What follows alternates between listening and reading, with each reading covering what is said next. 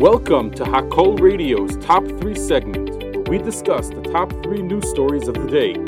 Hakol Radio, powered by the Monsey Mavasser and broadcasting live from Schlurko Studios in Monsey, New York. Number 1. Hunter Biden's legal team appeared to pull a dirty trick on Tuesday, July 25th, to block the release of damning evidence ahead of his expected legal guilty plea to federal charges of tax evasion and weapons crimes. The drama began in the morning when the House Ways and Means Committee filed an amicus brief to Delaware U.S. District Judge Marilyn Noriega, arguing that the 53-year-old had benefited from, quote, political interference, which calls into question the propriety of the investigation into alleged crimes including money laundering, felony tax evasion, and failure to register as a foreign agent. The filing included testimony by 2 IRS whistleblowers who sat for transcribed interviews on May 26th and June 1st. What happened next was outlined in a letter sent to the judge on Tuesday afternoon, July 25th, by the committee's top lawyer, Theodore Kittila. Quote, at approximately 1:30 p.m., we received word that our filing was removed from the docket, Kittila said. We promptly contacted the clerk's office, and we were advised that someone contacted the court representing that they worked with my office, and that they were asking the court to remove this from the docket. We immediately advised that this was inaccurate. The clerk's office responded that we would need to refile. We have done so now. Kittila included email exchanges with court officials and Hunter Biden's attorneys in the fresh filing. Hi Ted, quote, he said, following up on our recent telephone conversation, the woman who called was a Jessica Bangles, confirmed court official Samantha Grimes. She said she worked with Theodore Kittila, and it was important the document was removed immediately or they could file a motion to seal. I do deeply apologize for all the confusion on our part, end quote. Bangles is the director of litigation services at the New York-based law firm of Latham and Watkins, where Hunter Biden attorney Chris Clark was formerly a partner. When Kittila confronted Hunter's legal team, Hunter's attorneys tried to claim the filing contained confidential tax and identifying information, even though the whistleblower testimony has been public for more than a month. The timestamp from the emails also indicated the request to take the document down was made after Kittila refused a request to file the testimony under seal. Quote, as far as I'm aware, the managing attorney from Latham called the clerk's office to note that personal tax information of the defendant had been filed in a non-redacted manner, and to inquire regarding having the information sealed. As we told you, we would, and as you said, you understood, Clark wrote. As far as I'm aware, the clerk took the filing down on their own accord. Your attempts to publicly file my client's personal financial information with no protection are improper, illegal, and in violation of applicable rules. We will seek all appropriate sanctions in response to your actions. You should probably take a step back from your statements, Kittila warned. The clerk's office advised that it was represented to her that the request was being made by my firm. We will be advising Judge Noriega of this improper conduct, end quote. I stand by all of my statements and I hope you have an affidavit from the clerk in support of yours, Clark replied. In an evening order, Noriega gave Hunter's attorneys until 9 p.m. to, quote, show cause as to why sanctions should not be considered for misrepresentations to the court, while noting that they had not formally filed any request to seal evidence in the manner. However, she also ordered the filing sealed until the close of business on Wednesday, July 26th. Quote, we filed what was already public, voted out by Congress, as something for the judge to be aware of. Ways and Means Committee spokesperson J.P. Fryer told the Post.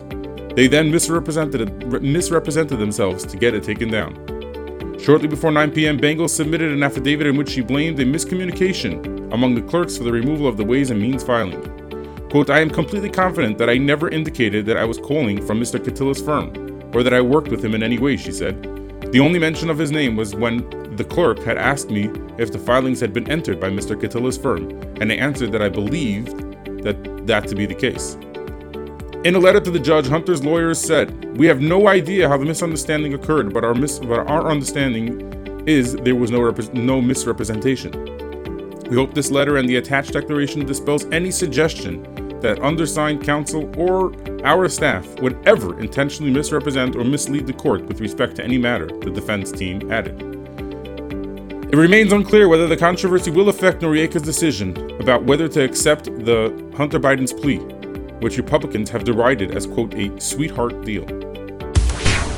Number 2. Florida Governor Ron DeSantis pushed back against Vice President Kamala Harris's claim that his state's slavery curriculum is an attempt to, replace history with lies. Harris claimed last week that Florida wants to teach middle school students that enslaved people benefited from slavery. DeSantis told Jesse Watters Primetime on Tuesday, July 25th, that the vice president is trying to push, quote, a fake narrative about the curriculum. She hopped on that plane very quickly on Friday to come down to Florida to spew this hoax, he said. She wasn't going down to the border to actually do the job there to secure it. She wasn't working on all the cities that are decaying because of Soros-backed prosecutors. She's not worried about the military running low on ammo and weapon stocks. No, she's here to try to push a fake narrative about what Florida did. DeSantis explained that the curriculum went through very thorough standards upheld by African-American scholars. Quote, there's no agenda here. It's just the truth, and they talk in gory detail a lot of the bad in American history, including, of course, the injustice of slavery. But she is trying to perpetuate a hoax, he added, and I know they're using it to attack me because Biden's administration, Harris, has been attacking me since they got in office, and they're always attacking Florida. One of the co-authors of the curriculum, Dr. William Allen, also called out Harris, saying her remarks were, quote, categorically false. The 2024 GOP presidential candidate also weighed in on House Republicans floating the possibility of beginning an impeachment inquiry against President Biden over corruption and bribery allegations. The House Oversight Committee has claimed that the Biden family and its business associates received millions from foreign nationals and created more than a dozen shell companies in an attempt to conceal the payments. Bank records show the Biden family, their business associates, and their companies received over $10 million from foreign nationals' companies, a memo from Representative James Comer said. The Biden family used business associates' companies to receive millions of dollars from foreign companies, the memo continued, adding that the Biden family, quote, received incremental payments over time to different bank accounts. DeSantis told host Jesse Watters that House Republicans are, quote, absolutely within their rights to pursue an impeachment inquiry if it is warranted.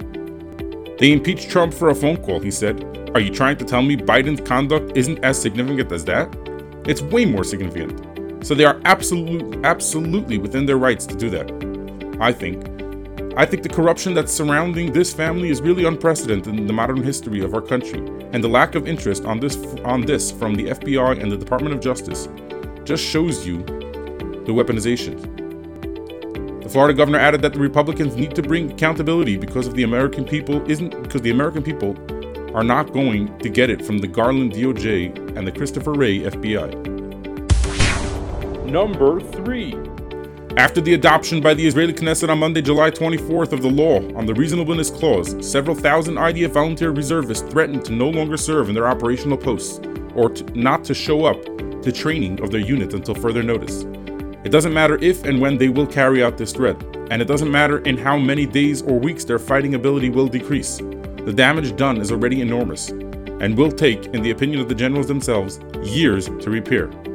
Internally, first of all, the alarm sounded by the leaders of the IDF, but also by the Mossad spy agency and the Shin Bet domestic security service, has not been heard by the current government. At the latest Security Cabinet meeting, also on Monday, July 24th, the Director of Military Intelligence and the IDF Operations Commander warned of an alarming drop in the level of deterrence and the risk of a decrease in combat capability in the short and medium term. They also spoke of the growing concern among officers, both career and reserve, and soldiers, that the adoption of this law will entail criminal and judicial risks for them, since Israel will no longer be considered a state with an independent or adequate judiciary. The nation will no longer be able to defend the defenders of the nation who were not listened to, not even the IDF Chief of Staff, Herzi Halevi, who after 4 days of futile attempts only obtained an audience with Prime Minister Benjamin Netanyahu after the vote on said law. If the head of the Israeli army wanted to speak directly and personally to the head of the state and not through the defense minister, it is because the military high command no longer has confidence in this minister, whose traditional role is, nevertheless, to represent the army within the political arena. Worse still, the image of the IDF has been damaged by insults from Knesset members, and also by mockery from the prime minister. The army chief had to specifically request during his meeting with Netanyahu that these invectives stop. Despite all this, the IDF is far from being weakened to the point its enemies would like it to be.